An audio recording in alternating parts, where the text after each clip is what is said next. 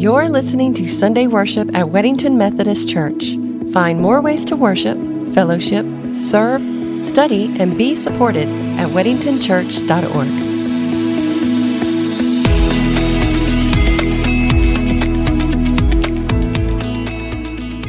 I invite you to take your Bibles, if you will, and turn with me to the Gospel according to Mark, Mark chapter 1. We'll begin at verse 40, Mark chapter 1, beginning at verse 40, where Mark writes, "A leper came to him, begging him, and kneeling, he said to him, 'If you choose, you can make me clean.' Moved with pity, Jesus stretched out his hand and touched him and said to him, 'I do choose. Be made clean.' Immediately the leprosy left him and he was made clean." Will you pray with me?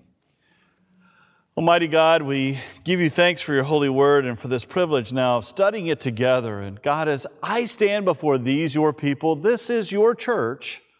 So I pray that this will be your message and not my own, through the name of Jesus Christ. Amen. I imagine they stepped back when they gave him the news. It's leprosy. You have leprosy.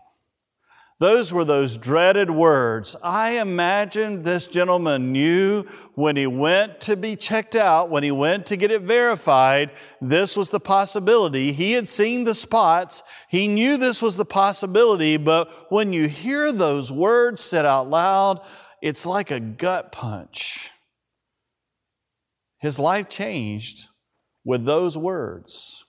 It meant that he would be banished from his family, because leprosy was believed to be so contagious. And the sad thing in biblical times, so many different skin ailments were misdiagnosed as leprosy, but once you had the diagnosis, you could not go home, you could not give your family a hug goodbye. It was a wave from a distance. Life changed. And according to the scriptures, only a divine miracle could really cure leprosy, and then you had to be declared clean by the priest. It was a horrible thing. No wonder then we're told that he comes begging Jesus. We don't know. Was he married? Did he have children? Did he have a family? What was his life like? We do know, however, his life felt like it was over. Leprosy. And so somehow he had heard about Jesus. You know, sometimes the lepers would try to watch the world go by. They would try to watch other people living their lives. They would hear as people walked by. The law did say they always had to be downwind from somebody. It was against the law to allow the wind go across a leper and then touch somebody else. It was difficult, but somehow he had heard about Jesus.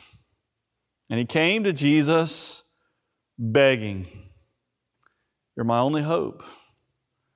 This is my one shot, my one chance to be normal again, to go home again, to be with my family again." And he comes in desperation. He kneels down before Jesus and he says to him, if you choose, you can make me clean. He has faith. It's a combination here of faith and desperation. If you choose, you can make me clean.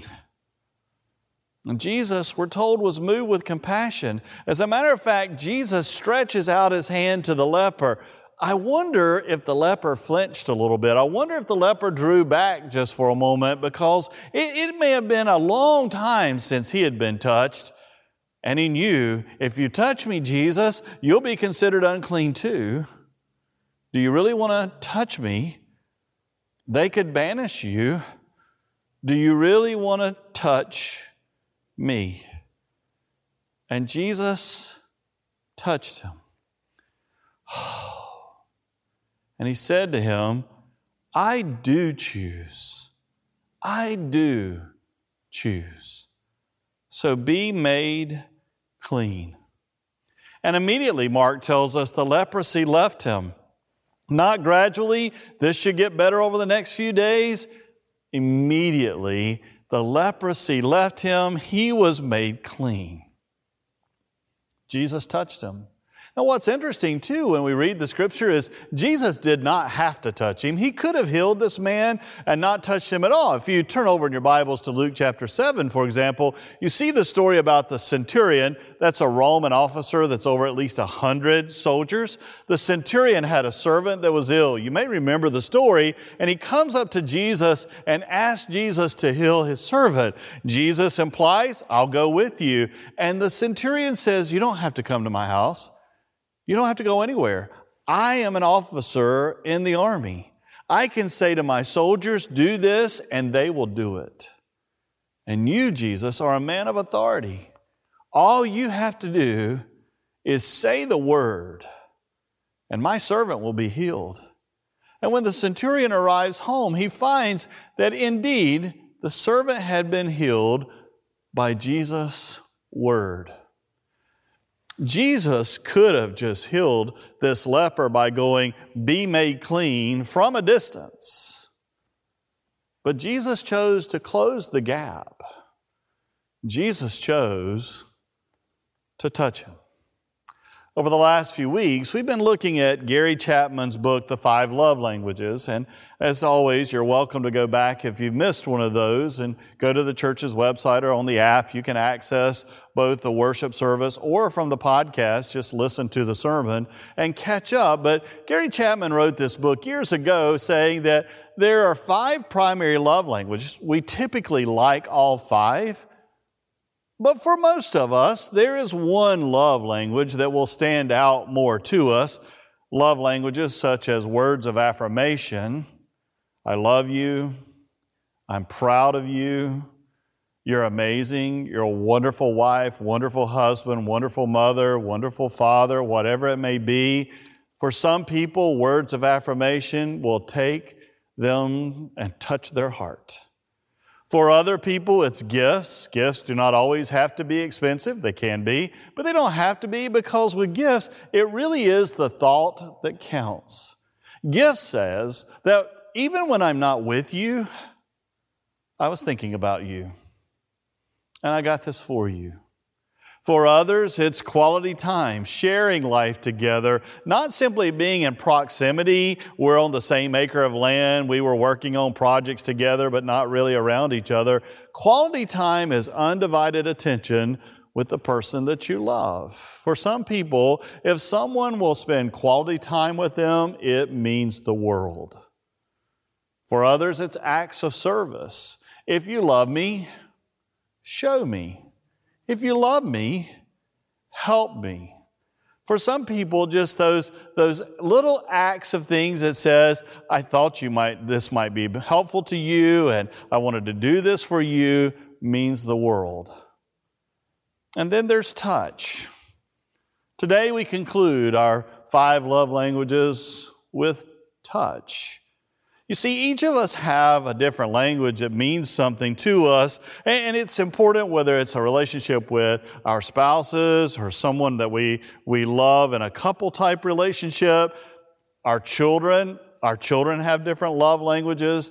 Teenagers have different love languages. And what I have appreciated as we've done this together over the last few weeks is that God loves us with these different languages, and we have the opportunity to love God as well with these different languages. Now, I will go ahead and confess to you, last week I shared that my wife's love language was acts of service. Mine is touch. I love to get a hug from my family. So when I come home, I love it when my wife gives me a hug. When our daughter comes home, our son comes home, they will often come over and give us a hug. And that means the world to me. And when I am sick, if I'm not feeling well, like when I had the kidney stone procedure right after Christmas and there were some complications, as you may know, and when I'm there and I'm not feeling well, if my wife sits beside of me and just lays her hand on my arm, I know she's there. I know I'm not alone. I know that I can relax now, because if anything were to happen, there's someone here who loves me, and I will totally relax. When someone is close enough that I can feel their presence. When she is close enough that I know she's there. Touch is an important part of human life. We know that with infants. When a child is born, for example, we know that if they're held then immediately by their mother, it helps the child.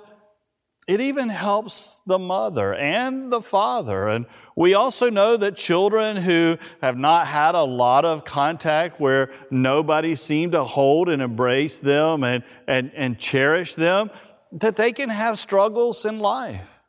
Studies have also shown as well that if someone's having a PET scan and someone's holding their hand, the brain will actually quiet a little, especially if it's someone that they know. If it's a loved one, there's something about knowing someone is so close, I can feel their presence. And when we go through life without that, for some of us it leads to anxiety, it leads to depression. There are all kinds of studies. We've seen the effects, for example, with COVID. COVID has really had an impact on so many people, especially those whose love language is touch. Because we were afraid to even be in proximity with one another. We couldn't even see each other's faces, much less experience touch. For so many people, it was difficult. Now, you have a God who understands the goal and the need for touch. As a matter of fact, when we tell the story of Christmas, we actually talk about the incarnation, which means that God in the flesh, that Jesus being here among us is God taking on human form so He could experience everything that we experience, so He could relate to everything that we go through in our lives, to touch and to be touched. To be close enough that we feel God's presence. I love the story we just shared with the leper, because Jesus knew this man needs touch. There's another scripture that I love. I often share with our preschool and with our academy and our children's ministries. There's only 2 places in the Bible where Jesus really gets angry. One was when He was cleansing the temple, but the other one is in Mark chapter 10. And when you read Mark chapter 10, it's the story where people were bringing their children to Jesus so that He could touch them, so He could be able to bless them. Notice the scripture, Mark 10, verse 13. People were bringing their little children to Him, meaning Jesus, in order that He might touch them. Will you bless my child? And the disciples spoke sternly to them. But when Jesus saw this, catch this, He was indignant. And He said to them, let the little children come to me. Do not stop them, for it's to such as these that the kingdom of God belongs. Truly I tell you, whoever does not receive the kingdom of God as a little child will never enter it. And He took them up in His arms, laid His hands on them, and He blessed them. And another example is the wonderful story of the Transfiguration. Remember when Jesus took Peter, James, and John, goes up onto the mountain. He had just shared that He would be going to Jerusalem. He had just shared that He would be dying on the cross, and they were confused. They go up on this mountain, and all of a sudden Jesus begins to change. His face began to glow. His clothes became dazzling white. Moses and Elijah appear. You know the story. All of a sudden the heavens open. The voice of God says, you are my son with whom I'm well pleased. This is my son, to the disciples with whom I'm well pleased. And the disciples are terrified. We hear in Matthew chapter 17, they're absolutely terrified. And Matthew 17 verse 7 says, and Jesus came and touched them and said, get up and do not be afraid. It's sometimes a calming thing. When I'm afraid, hold my hand. When I'm afraid, just being close enough to you where I can feel your presence. Now, the church has often done things and had rituals or things that we do symbolic of the presence of God, the touch of God. Because the church is the body of Christ, so we act in the name of and on behalf of Jesus Christ.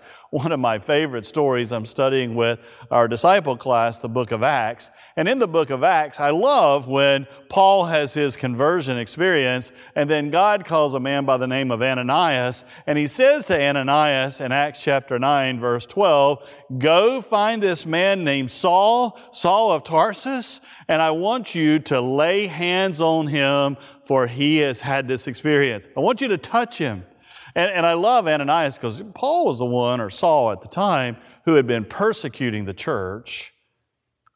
Christians were terrified of Saul, and Ananias is going, God, I know you know what you're doing, but seriously? Saul? You want me to go see Saul and get close enough I can actually touch him? But if you go down to Acts chapter 9, verse 17, you hear these words. "So Ananias departed and entered the house, and laying his hands on him, he said, 'Brother Saul, the Lord who appeared to you on the road by which you came has sent me so that you may regain your sight and be filled with the Holy Spirit.'" Brother Saul, from "I am terrified of this man, he is a murderer, a persecutor of the church," Brother Saul. Or at an ordination. When you turn over, for example, to 1 Timothy chapter 4, verse 14, when Paul's writing to his apprentice Timothy, he says to him, "Do not neglect the gift that you have, which was given you by prophecy when the council of elders laid hands on you." There was something about touch. I remember when I was ordained, both as a deacon and an elder, when I was ordained, you had both areas that you went through. And so when I was ordained by Bishop Jones, he always, when you knelt before him, placed his hands on your head firm enough, not squeezing, but firm enough for you to know he was touching you, that the church was laying a hand on your head when he ordained you to take thine authority to preach the gospel. There's something about that act of transmitting an emotion, a feeling, authority from one to another. You see it in commissioning, for example, in Acts chapter 13, when Saul and Barnabas are then commissioned. In verse 3, then after fasting and praying, they laid their hands on them and sent them off. It's a sacred act. Now, when we think about touch today, we have to be a little careful and a little cautious. And I want you to hear that. Touch is not everyone's love language. Not everyone appreciates being hugged by someone that's not their family or someone they're close to. A stranger or an acquaintance coming up offering a hug may not be appreciated. There are boundaries. People have personal space. You have to honor those. You have to recognize those. And sadly, we have talked about how, due to human sin, some people will use touch inappropriately. We have support groups that help people who've gone through the experience of inappropriate touch. So it can be delicate, and we have to understand that and be careful of that. And COVID then again took us to a time where there are many of us that are still afraid to be in proximity with each other, much less close enough that I can feel your presence, touch. But there is a ministry of touch, and there can be a sacred act to it. It's a ministry of presence and letting people know you're not alone. There are so many people in our world today that are lonely. Sometimes if someone's in a crisis, having someone just to hold their hand as they cry just shares you're not alone. You're not alone. Sometimes when we go visit someone in the hospital and they want to reach out and shake your hand when you come. But I find it interesting when I go, can I have a prayer with you? How often people will hold out a hand, because there's something about, for some people, holding a hand to have that prayer. It says, we're not alone. When people are dying, oftentimes family members will make sure there's someone with them. And if you're in those sacred moments, you will often see that someone may have a hand on the shoulder, a hand on the forehead, just holding hands, a hand on the arm, holding a hand, whatever it may be, because we want the people that we love who are entering into the arms of God to know that they're not alone on the journey. We have greeters and ushers and other people when people come to the church. Sometimes that handshake, or for some in our church, I know it's a fist bump, but it's still just an opportunity to know we're family. We're together. We're together. As you know, Mother Teresa was one of my most favorite people. I love to read about her commitment to God, her questioning of her faith, I find so refreshing and challenging as well. But her care for the poor was absolutely incredible. And Mother Teresa was willing to be with the poorest of the poor. She was willing to be with those who were so outcast. She was in ministry with actual lepers, with those who had AIDS, with those who were dying and struggling. And she would care for them. And one day, someone came up to Mother Teresa, and they were talking, and this person said to her, I wouldn't touch a leper for $1 million. And Mother Teresa replied, neither would I. If it were for the case of money, I wouldn't even do it for $2 million. On the other hand, I do it gladly for the love of God. Touch. It can be a delicate, challenging thing, but at the same time, it can be a sacred moment when we realize you're not alone. God is with you, and on behalf of God, I am with you. Close enough, you can feel God's presence. Will you pray with me? God, we are so grateful that you are a God who is with us close enough that we can feel your presence. And oftentimes that closeness is through others. God, we pray that you would pour out your Holy Spirit now. And God, we pray that all of your people would know they're never alone. You are always so close.